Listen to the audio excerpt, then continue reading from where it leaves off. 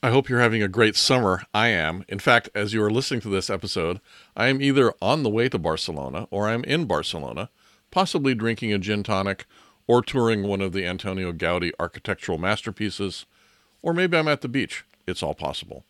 For this week, I've chosen one of my favorite recent episodes, Unconventional Perspectives on Product Roadmaps, for the Secrets of Product Management Classic Edition.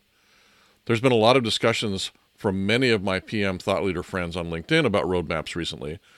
I have a very different perspective on roadmaps than most people, and you can hear about that in this episode. Now, you can find the show notes for the episode at secretsofpm.com/124. I hope you enjoy it and find the ideas useful and somewhat thought-provoking. We think of our product roadmaps like the roadmaps we get at AAA or the local gas or petrol station, or, of course, on Google Maps. We know our destination, and the roadmap shows the route we have to take to get there. All the roads shown on the map are correct, and it has all the latest information about the route. And when we share our roadmap, we're sharing the list of roads we'll be using to get to our destination, hopefully most of them superhighways. Now, this is the metaphor that's behind the concept of a product roadmap, and it's useful if you use it right, but the reality is that even for a mature product with product market fit, the roadmap is more like a sketch on a napkin from 20 years ago. The first part of the trip may be clear and accurate, the near term, the stuff you're working on right now, but the sketch gets less and less detailed as it gets nearer the desired destination. And of course, sometimes there's a new freeway that bypasses a whole town and enables you to move a lot faster than you expected. But more often, a key road is washed out, so you need to backtrack a long way to get around the obstacle. But often, and this is particularly true for products that are still in the developmental phase or the growth phase, we don't even know if our destination even exists. If it's a new product with a new value proposition, your roadmap is kind of just a sketch on a banana leaf with some cities and landmarks, and a big X marks the spot across an unknown plain with no roads, the shining city of legend, which may not even exist, and that's your destination. And this is the reality of product roadmaps. They're not like a clean, shiny AAA map or a Google map. They're more like a sketch where we know something, but not everything, and the route itself may have unknown hazards and obstacles. And they may be a sketch so sketchy that we can only proceed by hacking away at the jungle in what we think is the right direction with our machetes. So the realities about roadmaps, the facts about roadmaps, is that they are predicting the future, of course, and we all know that predicting the future is very difficult. Yogi Berra said it best, prediction is hard, especially about the future. It might have been Niels Bohr who said that. A lot of people take credit for it. They're all dead now, all those people. So that's the first thing. We are predicting the future, which means, of course, we're likely to be wrong since it's the future. The future is not that predictable. Secondly, one of the big challenges of the roadmap is that despite the fact that it's predicting the future, it's interpreted as a commitment. No matter what you do or say about it, the audience has a cognitive bias that's going to turn your roadmap, the things you say about what you're going to be doing, into kind of a commitment in their minds. And that's a really important thing you have to manage. And the reality is that, generally speaking, they don't really want to know what you're working on anyway. They want to know any of a bunch of other things, and I'll get into a little more detail about those things, and they think that learning what you're working on will tell them that. This is episode 124 of the Secrets of Product Management podcast. I'm your host, Nels Davis, and I'm here to tell you some unconventional things about product roadmaps in this episode. But before we get into the episode, I did want to tell you I have room for up to 2 new clients for my product manager grad school starting in December or January. Every day, you're faced with challenges that test your confidence, your product management skills, and your problem-solving and persuasion abilities. My PM grad school program is a combination of an individual training curriculum tailored to your needs and one-on-one coaching. Clients say it's tactical, pragmatic skills that I can start using right away. You taught me overarching key methods and frameworks that I can apply to virtually every aspect of product management. In particular, storytelling became a powerful skill set for me. And I became a lot more confident and felt like this isn't so scary. So my goal there, and what I do with clients, I help you build confidence, I build your skills, give you frameworks and mental models. You'll get all of that in the Product Manager Grad School program. To learn more, reach out to me at nils@nilsdavis.com or on LinkedIn at Nils Davis. Love to have you reach out and we can talk about whether the PM Grad School program might be right for you. So roadmaps, they're a necessary evil. We tend to have to present them to all kinds of different stakeholders. It's a little bit of an unfortunate metaphor, as I talked about, because roadmap makes us think about that beautiful Google map when it's really more like the sketch. So let's talk about some of these details. We all have to do it. It's stressful and problematic. I've always felt that anyway about roadmaps. It's a good way to set yourself up for failure.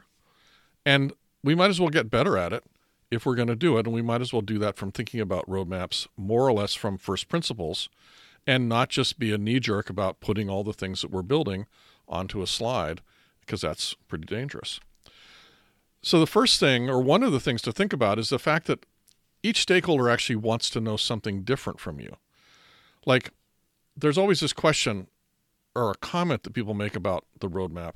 How can marketing plan their launches without knowing the roadmap? Well, the fact is that 90+% of what you will build and deliver will not actually be interesting to marketing. This is reality. So if you are working on something that will be interesting to marketing, you should talk to them about that specific thing. And they don't really need to see the roadmap for anything but that, right? They don't need to know what else you're working on. They need to know about the thing that's going to be part of a marketing launch. And that's not very many of the things you build as a rule. And the same is true for sales. And of course, you don't really want sales selling future stuff in any case. That's going to cause a lot of problems on its own. But the other reality is that most of what you're going to deliver in the next year won't have an impact on sales per se because of that feature. Maybe in specific contexts, in which case you should work directly with sales and marketing on understanding and being able to communicate effectively about those specific things. If sales has a specific deal that requires a specific feature to be delivered, well, even if they say they do, it's usually not true. But if they do, then you should be talking to that prospect directly about that feature specifically, finding out what they really need, talking about how they probably can already do the thing that they need with other parts of the product already. That's how a lot of those conversations come out. And there's no reason to go and open the whole kimono. It does no one any good. Partly because you're predicting the future. You don't want to predict the future to the customer, because then they're going to feel like it's a commitment and you might mess up on it. So yet another reason to be careful. Now, what about customers? Well, customers actually don't care that much about what you're building. In some small cases they do. But their questions are more like, well, can I trust you? Are you working on what I'm interested in? Will you be around for the long term? Generally, they don't care about the things you're building, but they care about some of the things, right? So that is true. And I just want to also point out one thing about public roadmaps. We always think, we should have a public roadmap. A lot of us in high tech, because of sort of the nature of our characters, we're completists, we're technical people, we're very rational. We think of ourselves that way. And so we think, we should just tell everybody what's going on. But I just want to point out a few people who don't have public roadmaps. Apple, for example, they don't have a public roadmap. Amazon doesn't have a public roadmap.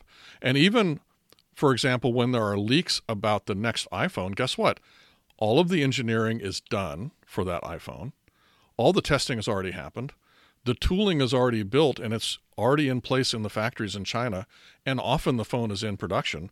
And the leaks really mostly come from case manufacturers. Not totally true, but to a large degree. That's how we know about what the new iPhone is going to look like before it's launched. It's because we know what the cases are going to look like.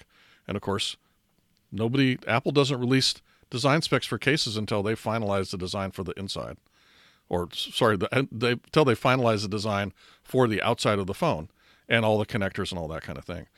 So they don't really have a roadmap that talks about the future. They have a roadmap and they don't tell us about those things anyway. Those are all leaks. So just because somebody says, we must have a roadmap. And of course, do people talk about what they're building within Apple? Of course they do. But in fact, most people in Apple don't know what's being built. They're very secretive. Even they're very secretive. Not that I necessarily think Apple is the company to emulate for things like this, but it's just an interesting data point. But then you think about what about the strategy, and there's all this stuff about, the roadmap is a picture of your product strategy and flight and things like that. Saeed Khan said something about the roadmap being related to the strategy. He said, if you're talking about your roadmap, but not also talking about objectives and strategies and how they feed into your roadmap, then you're not talking about a roadmap. And I totally agree with that. The things you are building should be related to the strategy. You should be able to articulate that. And this is especially true, especially if the strategy is explicit. Of course, it's harder to do that if there is no explicit strategy. And of course, it also helps if the strategy is actually good. And there's a lot of other problems if you have an explicit strategy, but it's a bad strategy. That's a whole other kettle of fish, and roadmaps are not going to be a big part of, best practices with roadmaps kind of go out the window in that case. And Sun Tzu said, strategy without tactics is the slowest route to victory. Tactics without strategy is the noise before defeat. And sure, of course, it does help to know what you're doing in a big picture way, but do you always tell everybody what your tactics are, even if you have a big strategy? You maybe don't. But it still doesn't say why I need to share everything that I'm working on if we start thinking about strategy and roadmaps. Often the desire is to be able to show that we, product, understand the strategy and that our work is aligned to it. And this is as much to show that we're not idiots or malingerers as anything else. I mean, we don't want to be working on stuff that's not aligned to the strategy, particularly if there's an explicit one. And we do want to take the opportunity to show that we are working in that way. There's one other really good thing about being explicitly aligned to the strategy, which is that when someone like a hippo, the highly paid person, and their opinion, they ask for something new, you can ask the pointed questions. How does that align with the strategy? And how have we validated that it aligns with the strategy? And which thing or things that are in the current plan and are aligned with the strategy do we pull in order to do your thing? It's much harder to say that to a hippo if you're not aligned with an explicit strategy, because then they're just going to say, well, what I want is a strategy. That's not really a good, legit answer, but it's the answer that highly paid, important people often have. Now, I want to take another little tack on roadmaps. This is another perspective on them, or another aspect of the challenges of roadmaps. And that is around your audience's subconscious and the fundamental rule of persuasion. People make decisions emotionally and justify them rationally. I call that the fundamental rule of persuasion. It's a rule of thumb. It's not 100% accurate, but it's directionally very true. And there's another aspect of the subconscious as well, which is that people subconsciously trust people who take care of them, and they subconsciously distrust people who don't take care of them. In the context of a roadmap presentation, for example, not taking care of somebody can take many forms. And of course, the somebody is the audience, the people you're presenting this roadmap to. You might not be talking about the thing they want to hear about. You might be saying too much about it. You might not be saying enough. You might not be answering their question about what you're building, even if they didn't ask the question. And you might be confusing them. So these are all things that you need to be very careful about when you're doing your presentation. Just like any presentation, a roadmap presentation has all of these challenges as well. So making sure that the audience can keep up with what you're saying, that the thing is formatted well and is groomed well. Because another thing that can impact some people's subconscious is when you have typos, or when you have misalignments or misspellings and things like that. That particularly sets me off, those things. But it impacts a lot of people. A lot of people will their subconscious will think, oh, I can't trust that person because they didn't take enough care to fix that spelling error or that grammatical error. So you have to think about all of the key skills of giving presentations and of persuasion and influence when you present a roadmap, not just what's on it. And of course, there's another aspect of the subconscious as well, which is that your audience has an aversion to facts and figures. This is just a cognitive thing. People don't want to learn new stuff. They don't want to get new facts. To be persuasive and influential, you have to give them their facts wrapped in something nice, which is typically a story. That's why stories are so important. And you need to tell stories alongside the things that are on your roadmap, or for each of the things that are on your roadmap. The story of how someone is suffering because they don't have this thing that you're building. and how their life will be transformed when you release that thing. You know, people don't love your app. They love what your app enables them to do.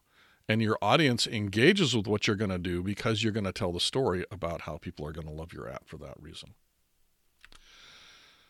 So how do you put all of these ideas into practice? I gave you a bunch of stuff. How do you put it into practice? Well, first of all, recognize that roadmaps aren't really for communication. They're for persuasion and influence. So you need to use your tools for persuasion and influence, like storytelling, pacing, putting yourself in the audience's shoes. Understand that your biggest constituency is your audience's subconscious, not their rational brain, even though their rational brain is along for the ride and can throw up its own flags, of course. Keep in mind what they need from you, not what you have to tell them. And finally, don't be a completist. It's easy for us technologists to be a completist, to just throw up everything we're working on, but that's a mistake, and you want to avoid that. Because, again, most people don't really care. Most of your audience doesn't care about all those details. They care about the thing they care about. And it might not just be one thing. It might be multiple things. But they don't care about everything. Summarizing, roadmaps, you can't live with them. You can't live without them. I'd love to hear your thoughts on this episode. And if you have any great stories, disasters, or otherwise about roadmaps, leave a comment or drop me a line. This has been episode 124 of the Secrets of Product Management podcast. I'll put a few links to some of the things I talked about into the show notes, which are at secretsofpm.com/124. And don't forget, I have a couple of slots available for my Product Manager grad school program. Reach out if you want to learn more about how to improve your confidence, your skills, and your career. And until next time, this is Nels Davis. Bye-bye.